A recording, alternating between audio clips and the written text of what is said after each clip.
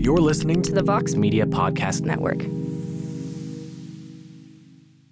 Hi, everybody. This is Brady Hoke, and if I know one thing, it's bad college football. That's why I'm here to tell you about the Shutdown Fullcast, a college football podcast so bad that it's mostly not even about football. Every Wednesday, you can listen to Spencer Hall, Jason Kirk, and Ryan Nanny ramble about grocery stores, John Gruden's secrets to everlasting wealth, and unsolved murders. The Shutdown Fullcast. We're very sorry. Welcome back to the Limited Upside Podcast. I'm Mike Prada, and it's the podcast that I've been silently really excited for and dreading at the same time. Ben's beloved Philadelphia 76ers.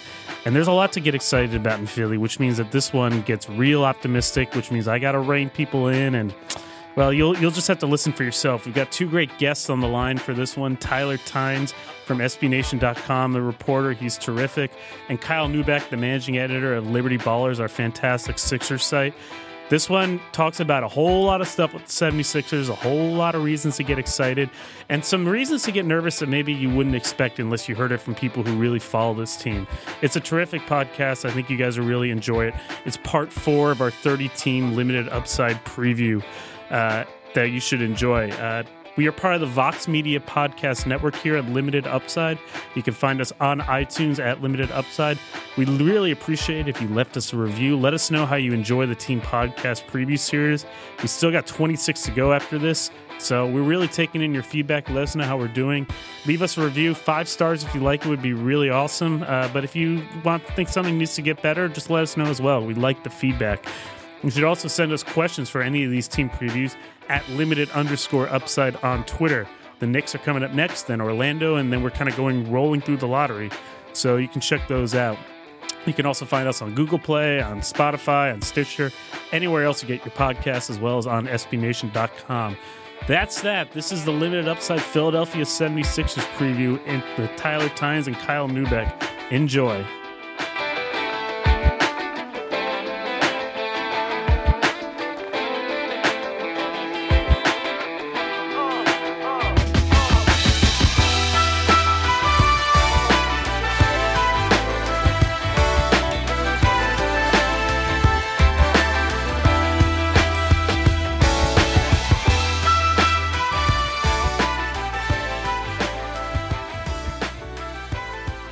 Welcome back to the Limited Upside Podcast.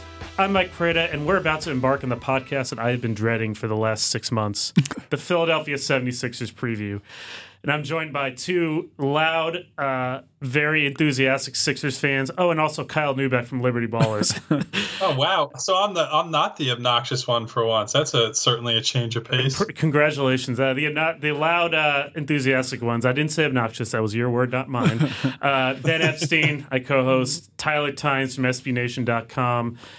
I guess you guys have reasons to be excited about this year, right? I guess. This is a different time than last year's Sixers preview, right? It's a little bit different. I feel like there's more enthusiasm. We have more roots to be proud about here. Lit as hell. Yeah, I mean, we finally saw Joel Embiid play, which that would have helped even if they had done nothing else this offseason. And then you bring in 2 number 1 picks, and it's kind of hard not to be excited. Yeah, come on, Mike. What do you want us to be? Embiid played worse than I thought he would in my imagination. So. Oh, my God. This is what I'm talking about. So last year at this time, we were saying the same things about Ben Simmons. I remember Tyler talking him up a lot.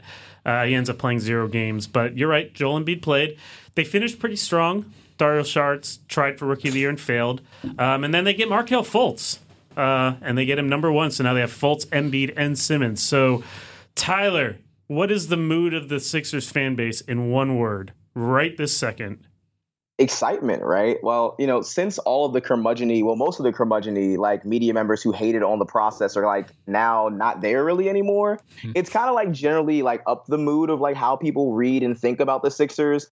The fan base who like actually, love the process is one still here. And the newer part of the fan base, it's kind of getting on the end of the process. It's like, okay, we're back. We're actually going to be about this, Philly hasn't had a winning team in basketball since 2010 when they went 41-41 and lost. And the time before that was 2004 when we drafted Iggy and lost. And before that were the Iverson years, you know what I'm saying? Like when we were playing in a completely pointless finals game against Kobe Bryant and Shaq. So like these are the best players that the Sixers have had this decade. This is the best opportunity for the Sixers to make their defining impact this decade. And they've never been more equipped to do so than right now, coming into next season this year. They're probably going to be a playoff team. They're going to be super.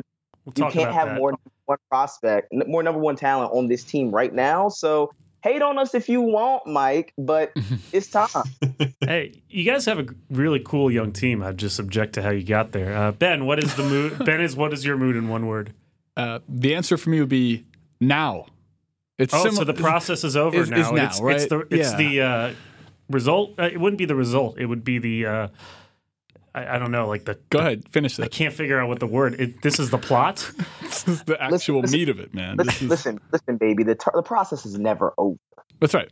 See, that's the beauty of the word. Is that life is a process; it never ends. See, that's why we were talking the other day about the Phoenix Suns adopting this new thing, the timeline. And I was saying how I like the process, which is so ridiculous, by the way. I like the process so much better because the process never ends. Yes. It doesn't have to end, and there's no trust the timeline. It doesn't roll off the tongue the same way. Yeah, I mean, like the timeline is like a tired ass, like John McCain, like healthcare provision that we like really didn't want to get out of committee. Like it sounds absolutely horrible. Like just get a better team. Yeah, we could attack other team slogans for the next like 45 minutes. Okay, wait till we get to the Bucks. Yeah, and wait till we get to the chance for you guys to remake your team slogan. Yeah, so you would say now. That's why I say now, because part of the idea of the process is that it's small incremental things. It's the larger macro, like building to a team you think can win the title. That's the entire ethos of the process, was not to be mediocre, not to be in the middle. We've said it many times in this podcast, Mike, the middle in the NBA is the worst place to be because it's so hard to get out of it. It's easier to get bad and then become good, and that was the whole reason we got into this process in the beginning. So now is the word I'm using because it feels like this is a time where, Tyler kind of mentioned it, there's like your process truthers, the guys like us who have been here from the beginning, and then there's this whole wave of Philadelphia of just basketball fans. It's a basketball passionate city. Big Five basketball is still important. High school hoops is still important. So you have all these guys fans, I should say, who are ready and willing to kind of chomp at the bit for a successful team, to be there for cool guys who you want to root for, not just cool players. And it seems like this team has tons of personality and people who want to have that spotlight on them and be there for the city. And so that's why I say now, because it feels like we kind of have our foundation and it's ready to go forth and conquer. Kyle, have you noticed a different tone at Liberty Ballers with these new adopters of the process? I mean, can you bandwagon a process? I mean, we've had a lot of people at the site who I guess were lurkers prior to this that now they're sort of coming out of the, I don't want to say come out of the closet, coming out of the woodwork, I guess we could say. Yeah, let's say that. They're, that's a much better way to phrase that. They're coming out of the woodwork with just a lot of enthusiasm and excitement over a team that really they ignored the last couple of years, while our small crowd of diehards sort of stuck together through all the losses, all the foot injuries, et cetera, et cetera. But I think the weirdest turn has been all the people that were really anti-process in Philly that now are just trying to sweep that under the rug and be like, oh, yeah, this is great. They're going to be awesome. And just like, dude, where were you the last few years? We've been telling you this. This is not like breaking news that they have a lot of young talent. They have a lot of draft picks, and eventually it's all going to pay off. Like that was the whole reason why there was a big movement and why the process became a thing and like a cultural talking point, is because there were people that were telling you the same thing over and over and over again, despite how many people told them they were wrong. So, I mean, I'm accepting. Philly is all about brotherly love, so I'll give people shit at the same time and say you should have been there from the beginning. But at the same time, it's like, look, I want that basketball team to succeed because it's a lot more fun to write about them, cover them, podcast about them when they're good. So welcome aboard anybody who wants to jump on. Yeah. There you go. Well, if you had to put one word on that, what would that have been, Kyle?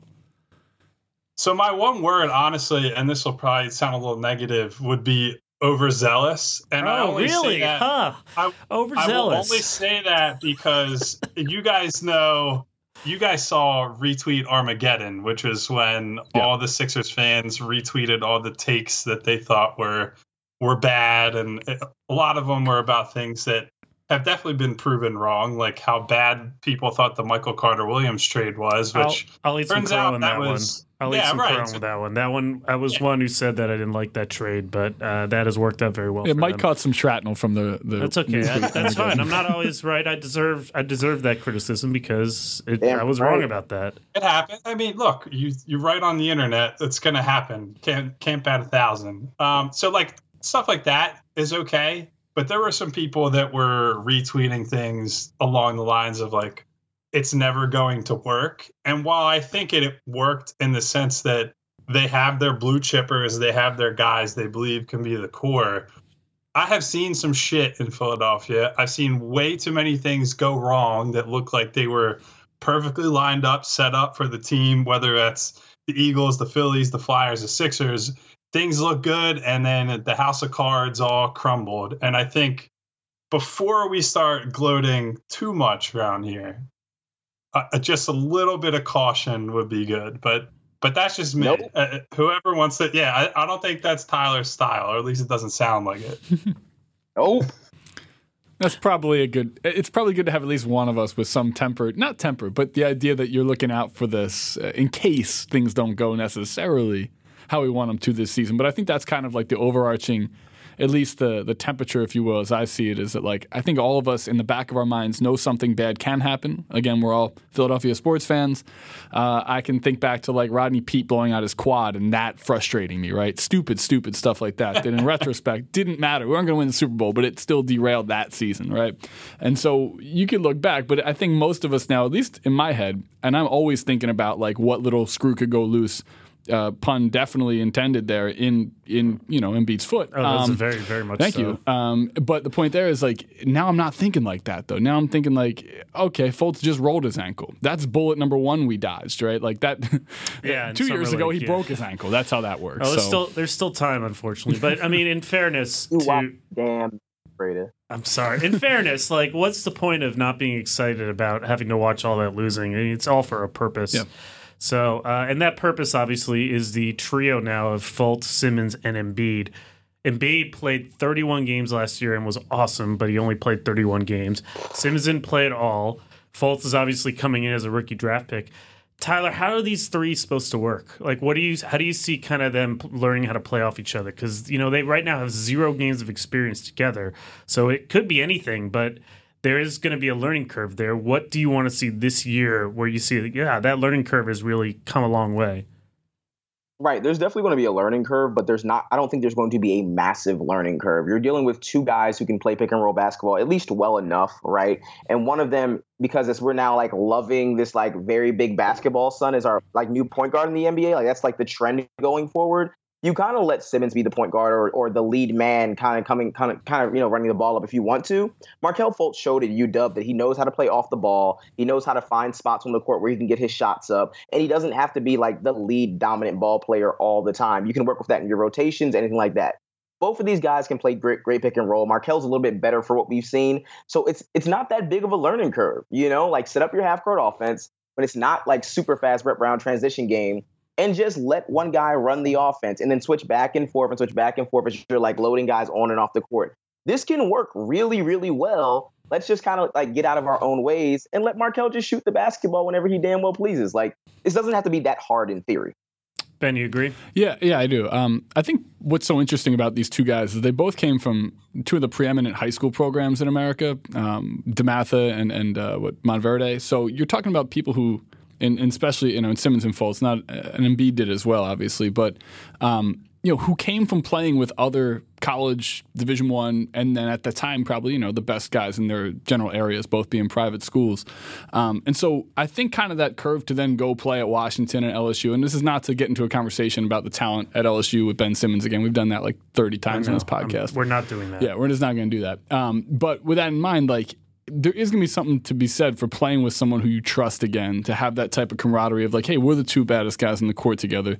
It doesn't matter if I bring it up. People who are enamored with the way that Lonzo Ball threw the ball up in Summer League will like the way that Ben Simmons plays the game. And we had this like little snapshot from the Utah Summer League last year, and you saw more, phenomenal passes that kind of defied the English on a basketball from Simmons in like 2.5 games than you saw almost the entire season from anybody else who played for the Sixers last year. And that's not to poo-poo, what TJ did or any of the guys who put good minutes in at point guard last year where we didn't think there would be any. And so I think kind of what you're going to see is when two guys get to learn into a game together, trust in each other is much more that mentality you get when you play with a really good high school program or a really good college cohort. And so I kind of think that that's the way they're going to lean into this. And they're not going to be like, I need that or you need that. It's going to be, we can share this. And I look at it like they're two very unselfish guys, but one's a better shooter and one's going to be a better rebounder. It never hurts to have kind of all your bases covered when you're talking about two 20-year-olds or 21-year-olds here, 19 and 20, who are going to grow into this league together. And then again, with the umbrella of neither of them has to be the best player on this team. And I think that's an extra special thing. I don't know, Kyle, is that too far-fetched for me to say they should grow into this together and that they complement each other? Well, I think part of the justification internally for that trade is specifically because they thought that Markelle would unlock things for Ben and Joel in ways that nobody else in that draft class could. I know that a lot of people have talked about how Fultz was the quote-unquote best prospect in the draft and all that, but there is a real belief within that organization that Markelle has the potential not just to be their lead guard, like let's say he nominally plays point guard for them, like he's guarding ones. I think that they believe he can play two full-time, long-term, if that's the best setup for the team moving forward. And I don't know that there was another guy in the draft that would offer them that same sort of flexibility.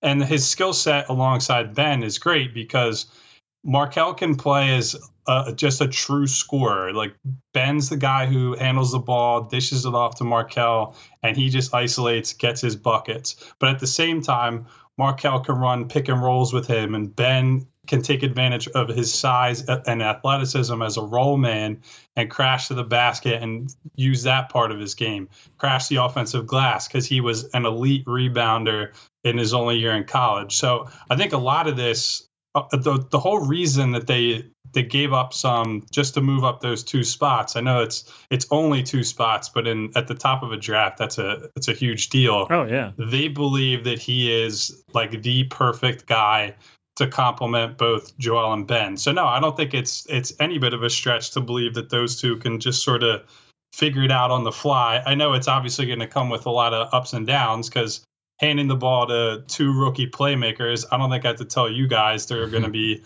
a lot of turnovers, a lot of mistakes. But at the end of the day, I think they're prepared to deal with that, to shoot for the moon with the upside between those two guys. And then, of course, you have Embiid in the thick of it still at the end of the day.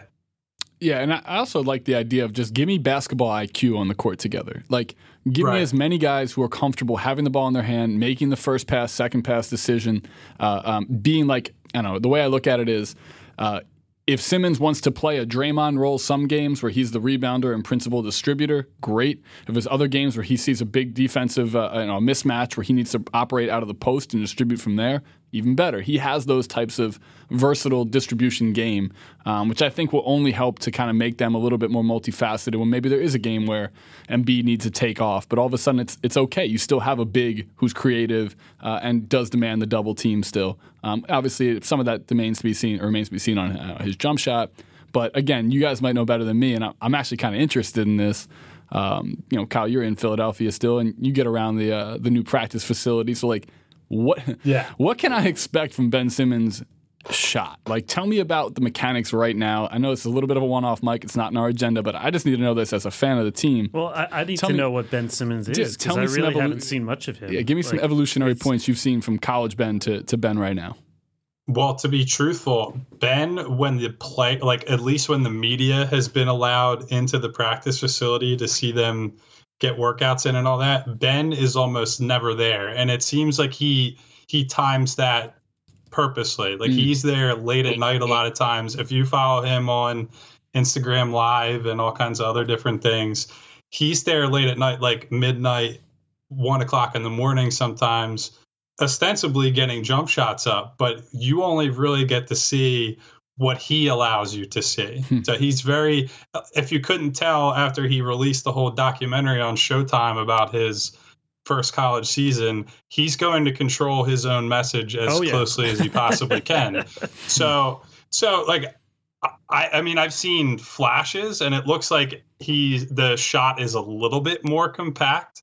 The hope would be that he can be even an average shooter, because if you put his skill package alongside an average jump shot, I think the sky's the limit for him. He doesn't ever need to be an elite shooter, especially because Joel Embiid, if you guys have been following him workout wise this summer, it looks like he's going to be the next Dirk Nowitzki, at least if he's going to tell the story, because I've been in the gym with him a few times during the draft workout season, and he was going through shooting drills with Robert Covington, Timothy Luwawu-Cabarrot, and some other wings, and he is not just like keeping up stride for stride with them, but was talking a gang of shit while doing it too, and like waving in their face. And, yeah, so I mean, that's a guy who legitimately believes that he can be one of the best shooters on that team, and he'll be able to clear space for the team regardless of if Simmons' jump shot comes right away. So that's a little bit of a comforting factor for me, despite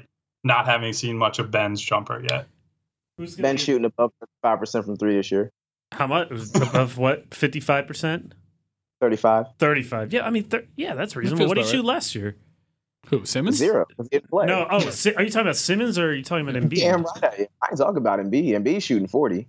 Yeah, that feels about right. I don't know about Simmons 35% from three, but we will see. Tyler, who's going to be the best rookie, Fultz or Simmons? Who's going to be a better rookie? I mean, Fultz is like the actual rookie, and Simmons is a grown man. So, I mean, I'm not really. Yeah, like, I mean, I don't. For me, at least, I don't really care what happens at this point with Simmons. Like, if Simmons is just like as bad as we think he will be as like a number 1 pick from 2 years ago who can't shoot a basketball, literally fine. At this point, to me, the better prospects that we've actually have evidence to see is Markelle Fultz and Joel Embiid, and Dario Saric makes me happy. So like Ben Simmons is like the icing on the great cake right now, because Ben Simmons can be a guy who comes in and does like 11 and 6 and 6, and Markelle might be better than that. And it's like, okay, but again, we've never been this good as a basketball team in like a long ass time. So I really don't even care if as long as Ben Simmons isn't like Jahlil Okafor sad in the second year of his career, then like, okay, we can kind of figure everything else out. But like, my concern mostly is the star of the team, who is Joel Embiid. I care more about him and his general safety and health than I do about Ben Simmons. It is true that I care about his safety and health more than I care about my own at this point, I think. 100%. Well, okay, we're going to move this question up. I wanted to ask this later, but I'm going to ask this now because we're talking about it. Would you rather have 5 healthy seasons of Embiid, or you wouldn't have to pay taxes for 5 years? Like my own I'm taking taxes? the healthy Embiid. I'm not. That's not even a question to me. You rather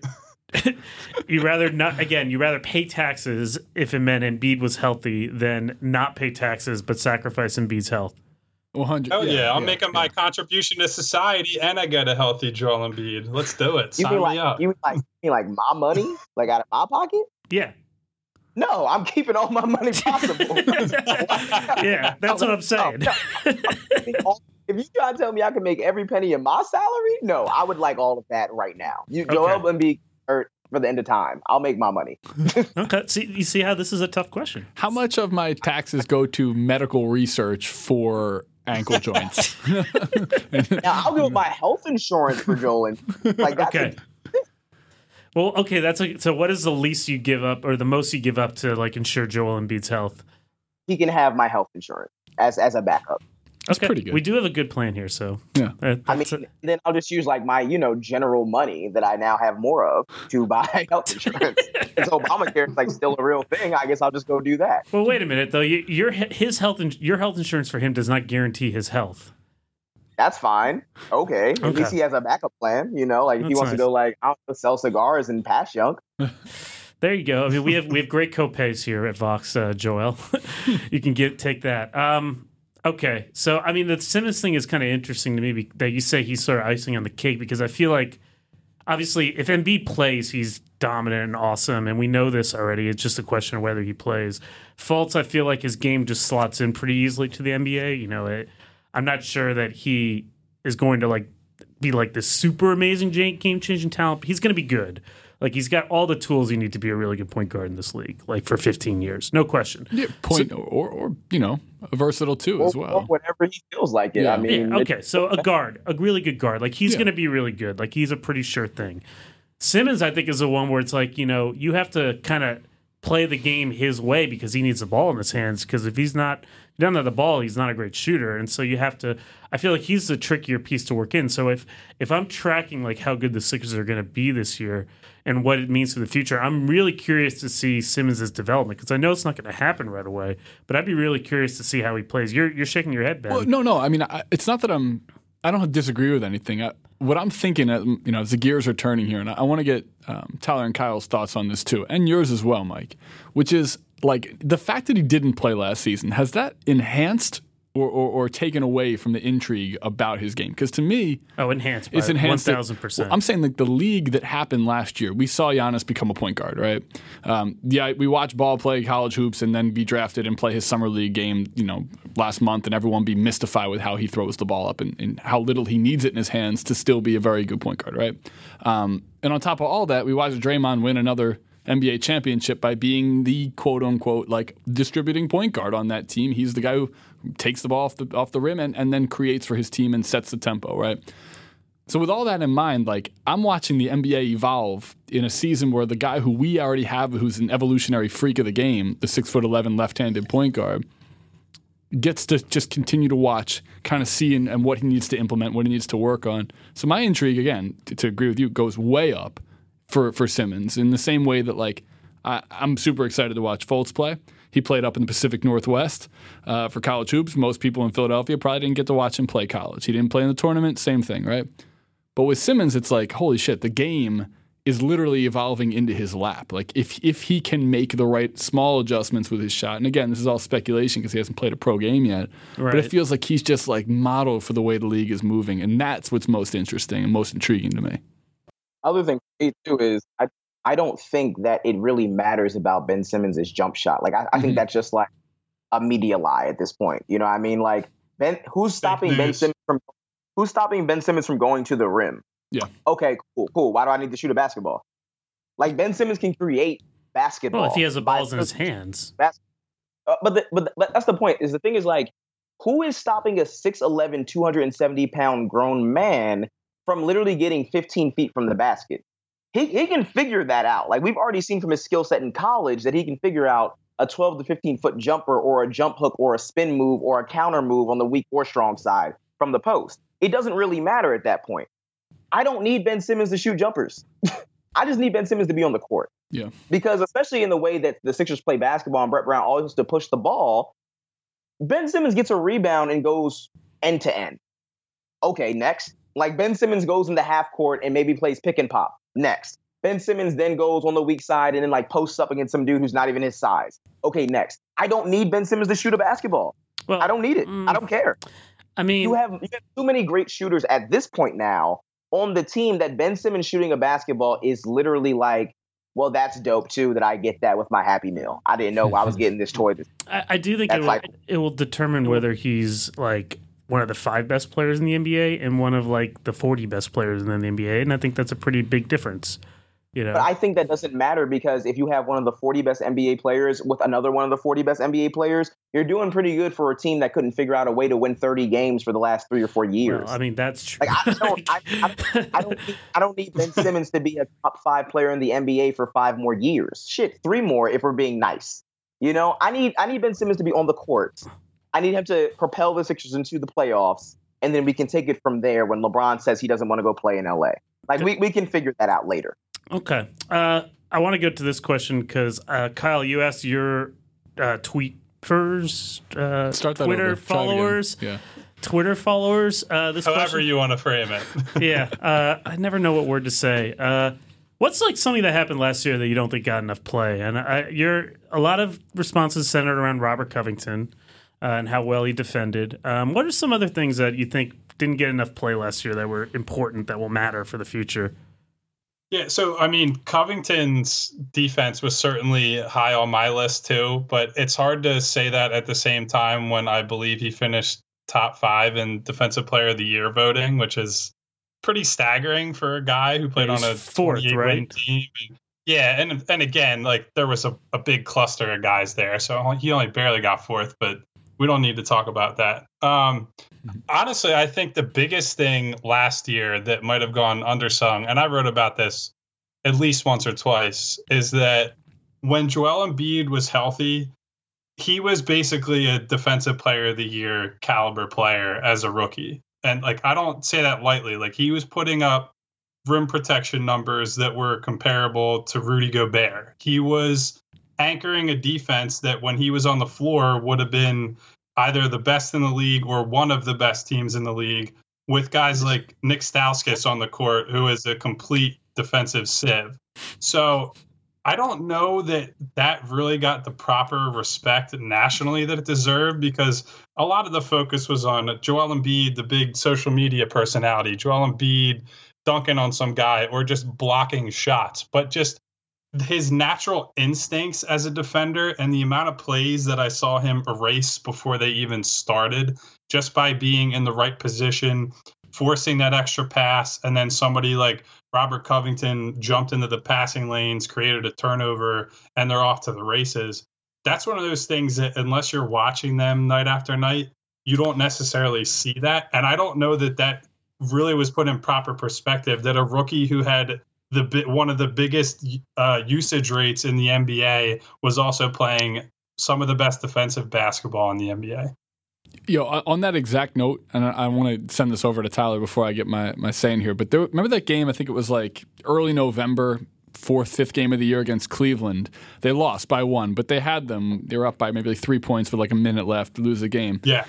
LeBron did not go to the rim in that game because Joel Embiid stopped driving. Exactly. He stopped driving like 3/4 of the way through the game because Embiid blocked him at least 2 or 3 times, including one that was an obvious goaltend that didn't get called. Yep. But it was still great hustle. He stopped driving against them. Yep. Sometimes when you have their greatness in the face, guys, you get nervous. You know, sometimes when greatness stares you right back in the face, you kind of just have to step back and say, I don't got it today. Yep. You know, and LeBron, being the mediocre player he is, he couldn't stand up to a future Hall of Famer like Joel Embiid when he saw one. It must be hard. But it does speak to that, just like disruptor, like the idea that, and I've used that term a lot on this podcast, but like you got to add something different to this game now in order to get to the top. Like what Golden State did was a knockout punch to the entire NBA, the way they've kind of changed how they play the game. But specifically, there's a niche here that needs to be filled, which is that big guy who changes the game, and he is that guy. And that was just a microcosmic game of that. But anyhow, Tyler, what do you think went under? We're already talking about Golden State and changing the game. We'll get there. Let's win 30 games first. All right, Mike. It's because Philadelphia changing the game, Mike. That's why. I don't know how you don't know this. Tyler, what did you see last year that maybe the national media did not cover as much as an everyday Sixers fan? For me, and it's not even the everyday Sixers fan, I think Sixers fans are included in this as well. And for me, it's 2 different instances. It's Denasia Lawrence and it's Sevyn Streeter. And those names might not sound familiar to you because they're not basketball players. But in a year where we've seen Colin Kaepernick really change the state of athletics when it comes to political protests and more, these 2 women came to the Sixers and wanted to protest during the national anthem.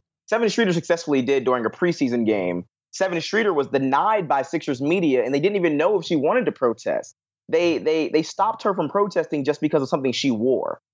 At a time period where Black and brown folks are getting gunned down more and more, and it's being fetishized by our national media that are mostly white, it's kind of hard for me as a Black consumer of the Philadelphia 76ers to turn a blind eye to see that these same white people that are instituting change and allowing these people to come on their court and entertain them, who are also mostly Black, get stopped.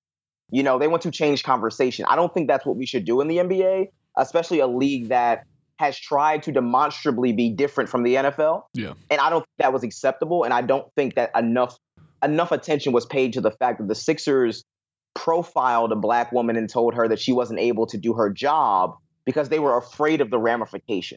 Yeah. I just think that's mostly horseshit.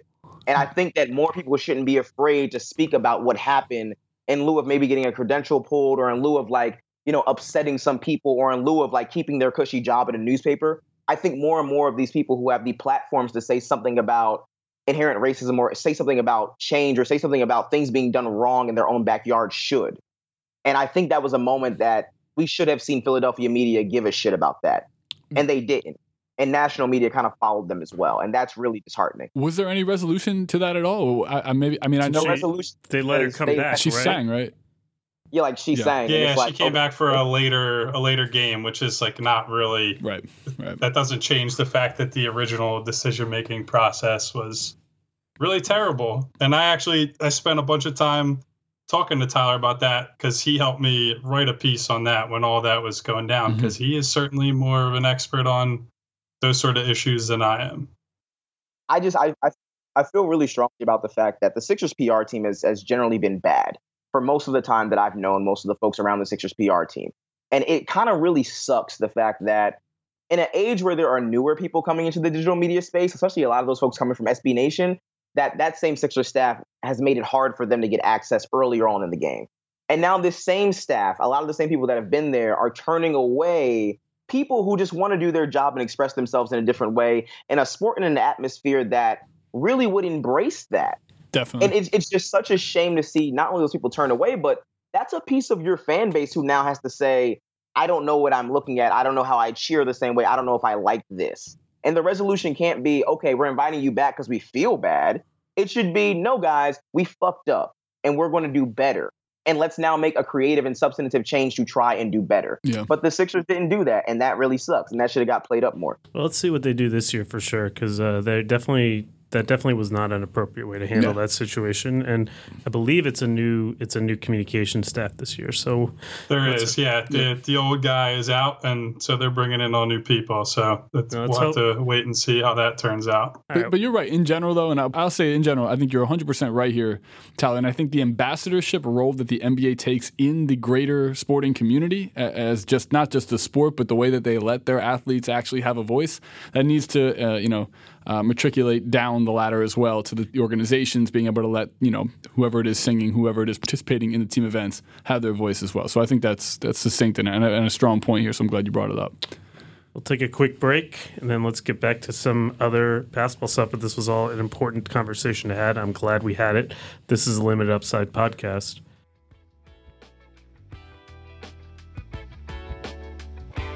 If you're like me, you know you have to shave, but you don't like doing it. The razors are expensive, the gel is expensive, you have to kind of switch them out a lot, and you cut yourself while shaving, you've got to use all this product in order to have your skin moisturized. It's just not a very fun experience, and it never was a fun experience for me, and I really didn't want a beard. That changed when the Dollar Shave Club came to my inbox. Dollar Shave Club is the smarter choice. It's got this great Dr. Carver shave butter. It feels really smooth coming off your skin. It actually makes the act of shaving fun, and I love that. And it's also a great deal. You can get a great shave at a great price, conveniently delivered right to your door. They send it to you in the mail. You don't have to go to the store. You don't have to get either a really expensive razor or a cheap disposable razor that gets a crappy shave. You don't have to do any of that. It comes right to your door. It's a great life hack and a great no-brainer choice. And it's got this amazing butter that feels so good on your skin. It almost doesn't look like shaving cream. It's nice and clear, and it just doesn't feel like shaving cream. And you don't have to get all those other products in order to have your face properly moisturized. It's a terrific deal. You get all the stuff you need in shaving in one with the Dollar Shave Club.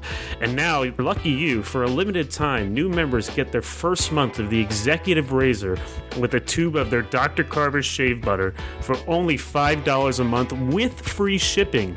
And after that, razors are just a few bucks a month, and you can quit at any time if you don't like it. That's a $15 value for only $5. And in that first month's box, you get an awesome weighty handle, a full cassette of 4 cartridges, and a tube of the shave butter, all for just $5. And after the first month, these replacement cartridges ship automatically at the regular price. No hidden fees, no commitments, cancel anytime you like. But you can only get this offer exclusively through the Limited Upside podcast. Go to dollarshaveclub.com/upside in order to take advantage. That's dollarshaveclub.com/upside. Dollar Shave Club, the smarter, more convenient, and more comfortable way to get a close shave.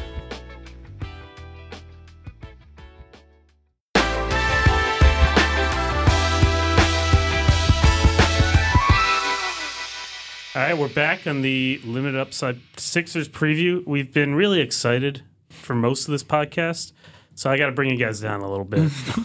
What's the one thing that you guys think that you guys and maybe other Sixers fans are maybe most nervous about sort of this whole rebuild, other than, wish Embiid stayed healthy, because I think that's a pretty obvious answer. What else are folks a little worried about? I'll start it off, guys, because I think I've heard his name maybe twice this offseason, but I want some resolution with Jahlil Okafor. This guy is still on the Sixers roster. He may or may not be healthy. He does not have a spot in the rotation as it currently presides with Holmes and obviously with Amir Johnson now on the team. So it would lead me to believe that he's not going to be playing for them this year, but that doesn't mean he could just be, on the proverbial, the back of the bench, but not actually suited up. So sometimes he's at the games and sometimes he's it's a very long title. He's rehabbing, but that's the whole thing here. Jahlil Okafor, and this goes to the communications and PR for the team and why it's been pretty terrible. But we don't know anything about his current situation other than we couldn't find a trade partner, and he's not really important to this team moving forward. So what is he? He was the third pick 3 years ago. That still has to either have some value to the rest of the league, or we got to shit or get off the can here. And that's the issue that I see as something that frustrates me, because I don't want to talk about the health of the other guys or anything like that. I just want to talk about the organizational behavior of how you treat a guy for the rest of his career, and ultimately what is it that he's giving us if he's still on the roster. And it appears that there's kind of no resolution in sight for Mr. Okafor, and that could be the last time we talk about him on this podcast, if you guys want. Probably. Honestly, I think they have and are continuing to make attempts to move on from him, and that's both for their benefit and for his, because they don't want to have a guy there that, look, he for one reason or another believes he deserves a bigger opportunity than he's getting, regardless of the struggles he's had in the NBA so far. It's easy to forget he was a number 3 overall pick who won a national title in his only college season. So he came in, was the man right away, got to start almost every game his rookie year. And he feels like he deserves at least a fair shot at that sort of opportunity somewhere.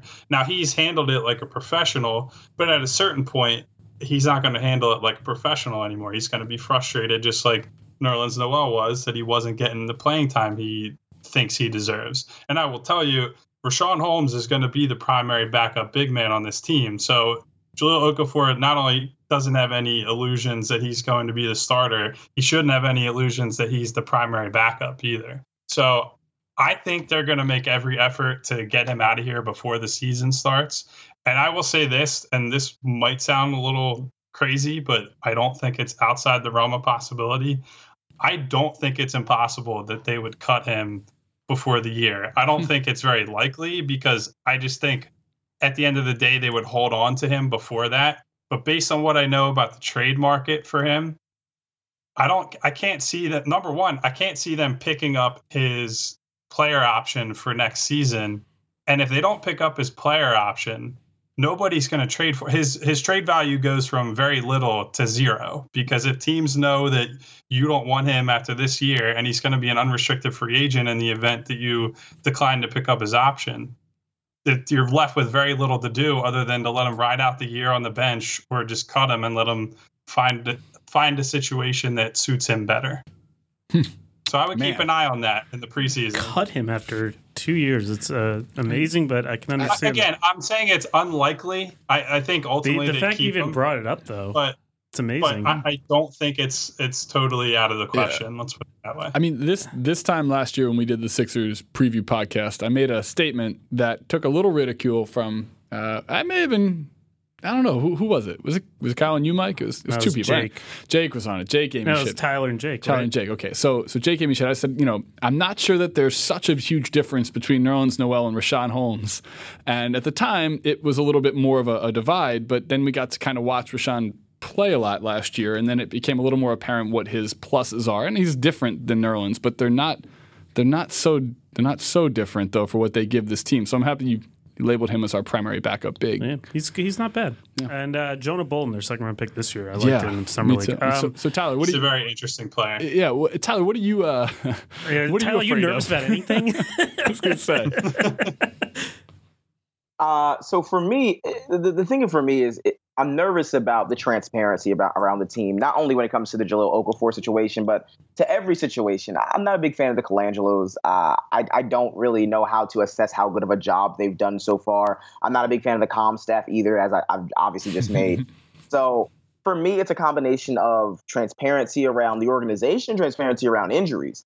Because in the last decade, we've had so many damn knee injuries, dog. So we can't keep like kind of, pushing this under the rug as if this is not a thing, or even that it's not a thing that happens here. Andrew Bynum, Kwame Brown, Okafor, Nerlens Noel. I don't know how many more I need to name for you, but that's 4 in the last 7 years. That's a problem if you're a big man in this league, or a problem if you're a developing big man in this league that's putting on pounds coming out of training camp. The Sixers have obviously shown they either don't know how to manage that, they don't know how to take care of their 21-year-olds, or they're really not good at hiding a secret. And 2 out of 3 of those things are real bad anyway, so it doesn't fucking matter. The point, though, is that it's hard to be a fan of this team when they lack the care for the fan base to be transparent.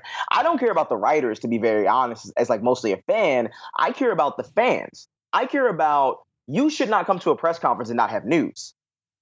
Don't call the press conference. There's all that weirdness with Simmons' injury last year that was really strange, that he was going to play and then he wasn't.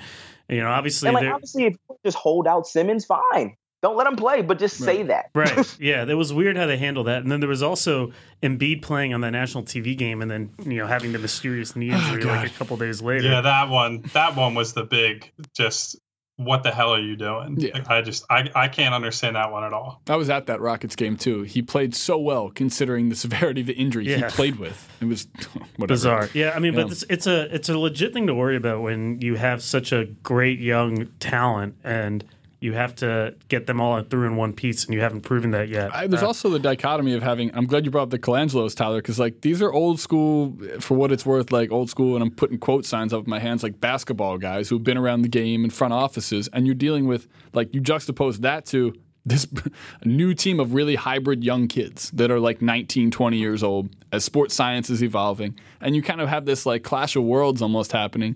I don't want to use a Game of Thrones reference, but the Dothraki coming at you, and all of a sudden you're standing there with your little archery bow. Mike's shaking his head the fuck is he talking about? I don't watch Game of Thrones. Okay. I feel like I'm the only one that doesn't. 99.9% of people listening will get that. I'm sure that makes sense to most people. I'm just going to sit here and nod. It surely makes sense to me, Mike. But the idea here, though, is that the Colangelos have to deal with a 6'11" Australian point guard and a 7'2" Cameroonian center who can shoot threes, and they're kind of a wherewithal and what they know and the principal things that have gotten them to where they are in this game, aside from money and being part of the old boys club, is that now they got to deal with something that is not what they perceive to be standard basketball, and how they make that kind of round peg fit in the round hole. Square peg in the round hole. Square peg in the round hole. The round peg will fit very well in the round hole. I never screw up my analogies. That's a you thing, Mike. Damn it. Never putting the cart before the trees. I'm just kidding. All right. I'm gonna damper this down even more with the hypothetical here that we talked about. Would you rather have Billy King be hired as Colangelo's number 2? So basically, Colangelo's the president of basketball operations, and Billy King is his GM. Or would you rather Doug Collins replace Brett Brown as head coach? You have to pick one. I'd personally love nothing more than to launch Doug Collins, and his mid-range jumpers are just as good as layups philosophy straight to the sun. So give me Billy King. Actually, honestly, give me a toddler. I want nothing to do. No, you got to pick one or the other. You got to pick one or the other. I pick whatever is not Doug Collins in a stupid-ass Hawaiian shirt. Doug Collins voted for Malcolm Brogdon. I loved him up until that point. But when you voted for... Oh, no. Yeah, don't you tell me that. No, but my whole thing with Doug Collins a lot of people voted for Malcolm Brogdon. Yeah, in fact, more people voted for Malcolm Brogdon. But not people. And you are all liars. Every single one of you is a bold-faced liar. And you don't believe I would have picked Malcolm Brogdon. Oh, God. Because you are also a bold-faced liar, Mike. But the thing with Doug Collins about to come DC there is he's a Philadelphia Sixer. This guy's whole lineage in the NBA, from being drafted to where he's coached to how he sees himself in the greater like NBA world is as a Sixer, and then he goes and votes for Malcolm Brogdon, probably because we just mentioned Tyler, which is like he loves those 12-foot jump shots that you shoot 40% from. Malcolm Brogdon was really good. Like you guys are being mean to Malcolm Brogdon. He wasn't an all-world defensive player named Joel Embiid, Mike. So what we talking about, fam? Joel Embiid only played 31 games. If he played even 40 games, I would have voted him. Joel Embiid only needed to play 15 games to be the rookie of the year in this horrible, horrible class. All right, you know who the best rookie scenario, is. Dario Saric was the rookie of the year. Yeah. No, see, I would have taken Brogdon over Sarge, and you know. Y'all spend too much time on Twitter. Yeah, that's right. That's me. I spent too much time on Twitter not watching basketball. That's right. Well, all the things you could criticize me for, that one. Yeah, that's me. It's funny, though. I've seen Billy King booed at 4 different stadiums, of which he was the president of 2 of the teams, which is why it's kind of people just know to boo him. But, fine. But with Doug Collins, the Sixers literally wouldn't be able to put a full roster out there because he doesn't play anyone 24 years or younger, so we'd be screwed. We'd only have like 3 guys we could play. He played Drew Holiday. Yeah.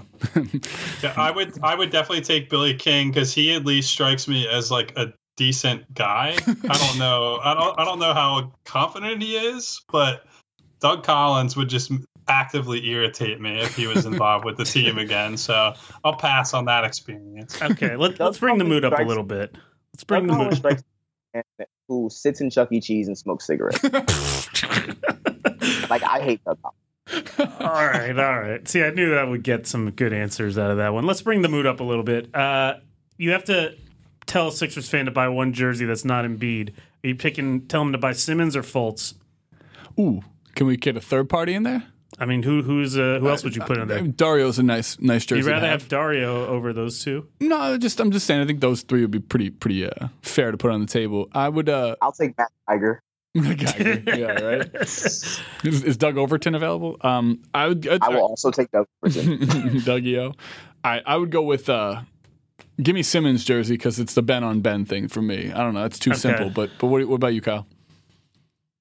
I guess I would go Simmons. I think like this is informed on nothing, just me knowing Ben's personality. I'd be more worried about Ben eventually leaving Philadelphia than I would Markelle. Just because I think I sure would. I could see Ben being the type of guy who would go to LA or New York or do one of those things for the brand. Like I could just see it Simmons doing that. So if that was one of the big decisive factors, I would lean towards Fultz.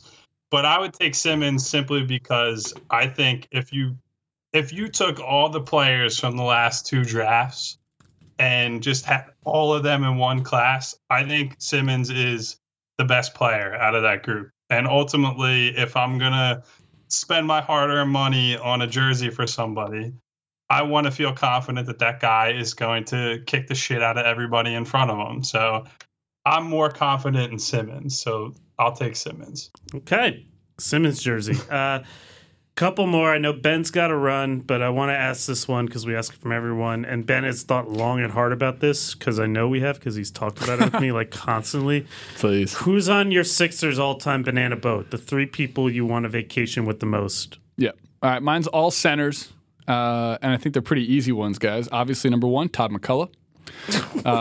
Todd's a really funny guy. You did not mention that you a pinball wizard. Pinball wizard. Thank you. Wow, you threw a curveball at me because you did not mention Todd McCullough. Give me Todd McCullough. Give me Wilt Chamberlain because the storytelling. So we have storytelling, we have gaming capability, and then give me Joel Embiid so he can give everyone the social component of what's going on. He can live tweet our fun banana boat. That's my banana boat. All centers. Okay. The banana would probably capsize. That's fair. Tyler, your banana boat. I'll take 40-year-old Allen Iverson, 25-year-old Allen Iverson, and 16-year-old Allen Iverson. I will not take anybody else but those 3 Allen Iversons on my banana boat, constantly talking shit to all 3 of them. Like, I won't even say anything. It's just like 40-year-old Allen Iverson talking shit to both the other Allen Iversons. Yeah. And eventually a fist fight will happen, and then we'll like pop the Henny out of the special trunk and we'll all just drink. It'll be great. Listen, it'll be a fun time. The best part is there'll be plenty of room because only one of them would show up at a time. I was going to say that. I was searching for the right joke for that, and I think Ben just nailed the landing.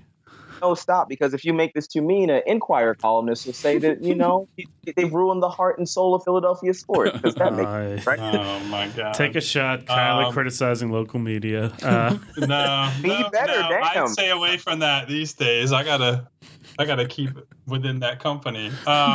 So my banana boat, I would not take Iverson for the reason that Ben listed, that I would be worried he wouldn't show up. So I'll take Joel.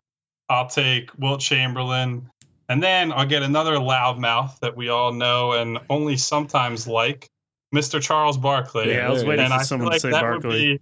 I feel like that would be quite a trip. If I needed someone to put in some half-hearted basketball analysis, I got Barkley. If I need somebody to throw someone through a plate glass window, I have Charles Barkley. So I think we are totally covered for a good time. See, that's hard for me because I'm trying to actively fight Charles Barkley at this convention this week. So I promised myself if I see Charles Barkley at all in these streets that it's hands on sight. So I don't know if I can actively put him on a boat with me and not throw him overboard. Well, that is the nice thing about having someone on a boat is that you can throw them overboard. It's true. If you don't have them on the boat at all, you can't throw them overboard. I mean, Matt Geiger and Williams are backups for me though on the banana boat. Okay, fair enough. All right, I want to hear what other people think. And the last thing I want to ask y'all, Ben's got to run. I got to go, guys. This has been fun. Mike's going to finish this off, but Kyle and Tyler, always great talking to you guys. See you, buddy. All right, guys. All right, so I want to set up an elaborate scenario that is probably really stupid, but I'm just going to set it up anyway. There's what a great tease. Someone who files frivolous lawsuits, right? So one of those kind of, what do they call, patent trolls, has filed a lawsuit against the 76ers saying that they and their fans can never use the phrase "the process" again. It is trademarked to this person based on some trademark law. And until they resolve this case, you're not allowed to use that phrase on social media. You're never allowed to say it, even if it's not the Sixers themselves saying it. No fans can use anything that involves the phrase "the process" because this patent troll says the intellectual property is owned by him. The Sixers come to you and say, we need a new slogan, a new cool slogan. What is that slogan?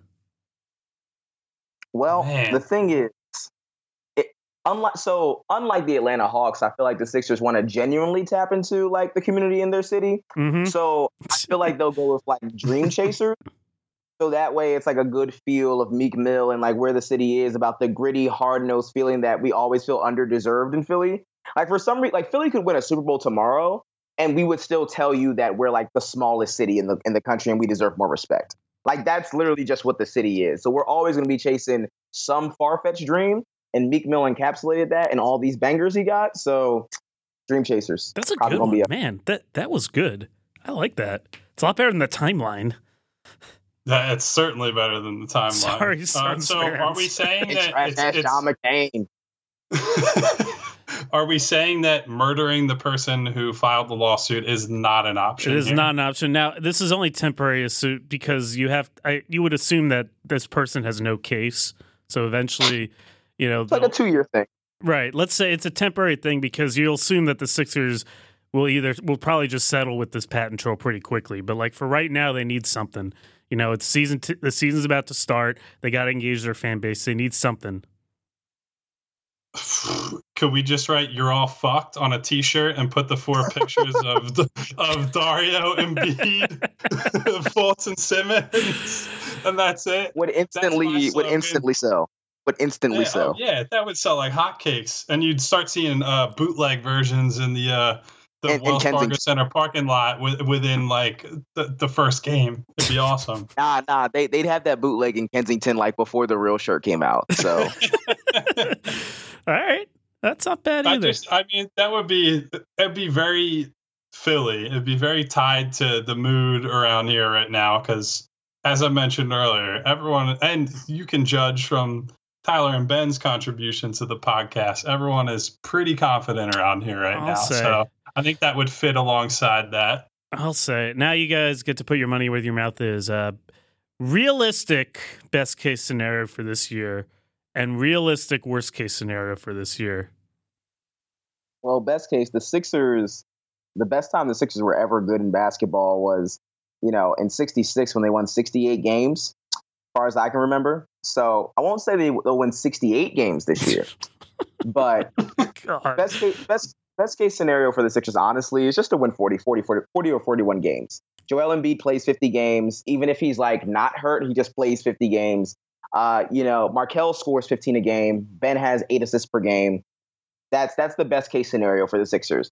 A 4 seed or 5 seed, at worst a 7 seed, playoff team easy, 40, 41 wins. Simple shit, right? Worst case scenario, obviously, is we trade Jalil. Ben Simmons decides he doesn't want to play basketball anymore. Joel Embiid tears his ACL. And Markelle just has to come out and will us to 40 wins by himself by scoring 42 points a game. So get 40 wins either way. Honestly, Mike, it's a 40-win team regardless. So okay. I was about to say that the best case scenario was surprisingly subdued and surprisingly realistic until you got to the worst case scenario. I was about to say that, wow, that's actually like, I could totally see that. Like, that's a reasonable goal. 50 games, 15 a game, 40 wins, the 7 seed, and then the worst case scenario came out. And that was that. Well, I'm pretty much in agreement with Tyler on the best case. I do think right around 500 is probably their realistic ceiling, because even though they added JJ Redick, they're adding 2 number 1 picks, they're still going to have 2 rookie playmakers and everything good and bad that comes with that. So I don't want to get too overzealous, despite the fact that the Eastern Conference is basically LeBron and the Celtics and a gigantic dumpster fire. Hey, the Wizards are like near the top of that dumpster fire. Show some respect. Yeah, the Washington Walls are going to be real dope. What's that? You're the Washington Walls of the dumpster at the very least. Yeah, show some respect, okay? But I mean, worst case, maybe they win 34, 35. Like, I don't think that's the range worst is. Case?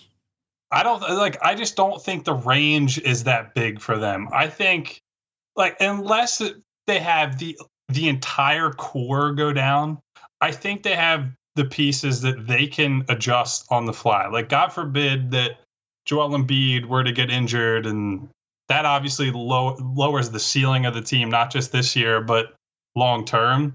But I just think they have enough talent on the team now that last year they won 28 games with Joel Embiid playing 31 of 82 games.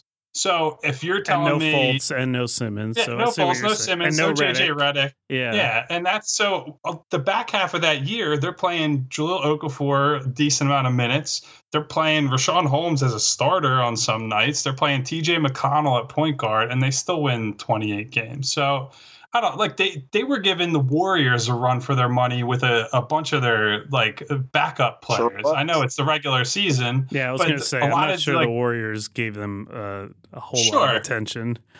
But point being, they're going to give their best effort every night against every team who they're up against, for the most part, I'll say, because they're in a position where they are hungry for the playoffs. They're not one of these complacent veteran teams that's going to mail it in on some nights. Maybe they have a couple tough back-to-backs, but aside from that, that's a team that's going to be out for blood every night. So I think at the very least, there's going to be progress around like 6-7 wins, and at best, you probably see them get to around 40, 41, 42.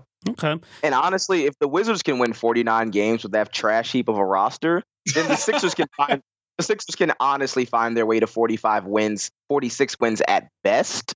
Really? Like, really? You know what I'm saying? Like, their ceiling's not 41 wins to me. They probably can get into the mid 40s and just truly be what they are. Yeah. But again, if the Wizards can win 49, the Hawks can win 43, I'm real unconcerned about the East on a bad year. A worst year. Hey, the Wizards have a really good starting lineup, which has proven itself, which the Sixers do not have. Let's not talk about. You mean John Wall at 1 through 5? No, they have a really good starting lineup. No, they do. One of the best starting lineups in the league. It's just that everything after that is like, let's not talk about that.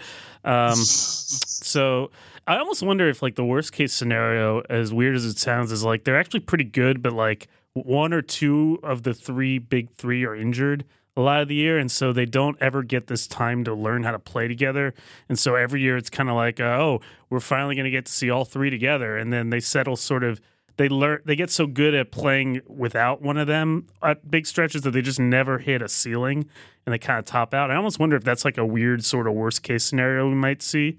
Obviously, they can't control that if it's health, but that would be like they'd win some games, they win more games, but it wouldn't really be like a big step for like the long-term growth in terms of winning games. Does that make any sense?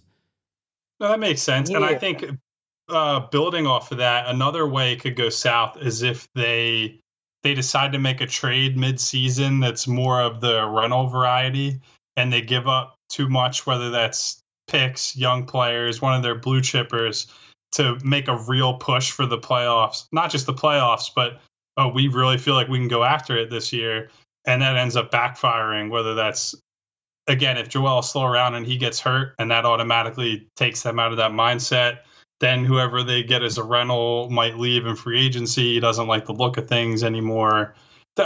Things like that, I think, could send things south in a hurry. But based on what I know about the team's plans, I think they're still going to continue to follow a fairly measured path from here on out.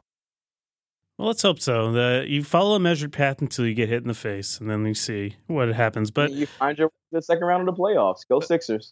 Look, I really want to be excited about the Sixers. Despite like my grumbling, I just don't want to hear it from Sixers fans. I just want to be able to enjoy them without you guys telling me to enjoy them. Let me enjoy them organically. Let them wash over me. If you know anything about Philadelphia, Mike, you really just don't get one without the other. Yeah, that's the problem. That's the problem. And that's why I'm always going to be grumpy about the Sixers, even though I'm going to appreciate the hell out of if they're all healthy. Because, look, a Simmons-Fultz pick and roll is you can run that both ways. That will be awesome. As one of our longtime listeners, Jacobo Pellegrini, talked about, or no, it wasn't Jacobo Pellegrini this time. It was Kristaps Porzingis. Like, oh man, Embiid, like Simmons or Fultz spotting up on a Simmons Embiid pick and roll. Like that'll be dope. It'll be a lot of fun to watch. I just don't want to. I just know you guys are going to rub it in way too much, and I'm already dreading it. I'll tell you this. Let Markelle Fultz dunk on one of the people that you love in this league, and it's over for y'all. Like it's over for y'all. I don't care what happens this year. We are the dopest team we've probably had this decade, and I'm going to enjoy every single moment of that. And at the same time, it's great to see the ebb and flows of Philly sports right now, because when Sam Hinkie first came to Philadelphia, so did Chip Kelly. And so Philly looked like a really smart-ass place to be as an athlete. Right now, we're both going through, like, we're both phoenixes rising out of the ashes right now. You know what I'm saying? Like, Philly about to run this joint, and that's just what it is. So, I mean, listen, hug your loved ones because we coming. That always goes well for the city of Philadelphia. Always. Dream team, baby. Always. That's why I like that slogan, because it really is apt. I think it's good. Listen, man, we're going to be great, and you're just going to have to sit there and hate about it, and that's going to be fine with me too. Maybe I'll do Prater's pictures this year for Markelle and Embiid pick and rolls. It's whatever. Sure, yeah, obviously. Hey, if you want to contribute content to the NBA section, like, I'm all ears. Like, I would love that. That would be terrific. See, I just caught you. Now you got to do it. I'll do a video, Mike. Good. Okay. Well, look, this has been the Sixers Preview Podcast. Kyle Neubeck, Tyler Tynes, thank you all for joining us. Ben as well. This is 4 of 30. Next up, we have another team that with a very passionate fan base, but probably going the other direction, the New York Knicks. So that should be interesting. Let us know how you think we're doing with these. Where can folks find you, Tyler, Kyle? What are you guys working on now that people should know about? So we're actually just right now looking for some more help at Liberty Ballers, gearing up for the season. The team is actually giving us more access this year, so I'll be down at a lot more of training camp, games, et cetera, et cetera. So I'll be doing more of that. And if anybody has any passing interest in the Sixers and thinks they can write, find me on Twitter at my name. It's not that hard to spell, Kyle Neubeck. And other than that, just get ready for the domination. This is a good time to bandwagon the Sixers right now. That's definitely true. How can you bandwagon the process, though? That feels antithetical. Do whatever you want when you put your mind to it, honestly. But listen, you can find me in North Philly You know what I'm saying? Or on Twitter at Tyler Ricky Times, a.k.a. North Philly Poppy, a.k.a. Young Iverson Jr., a.k.a. Gerard Avenue's finest. You can find me wherever the streets be at. So Philly, you know what I mean? We here. It's whatever. That's where you can find Tyler, all those things. Yeah. All right. So thank you guys for coming on. This was great. Until next team preview, this is the Limited Upside Podcast.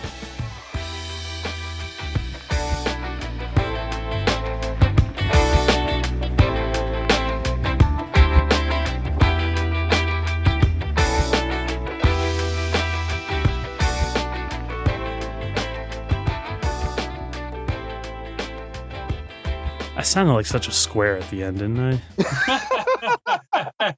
Whatever. I'll take the hit.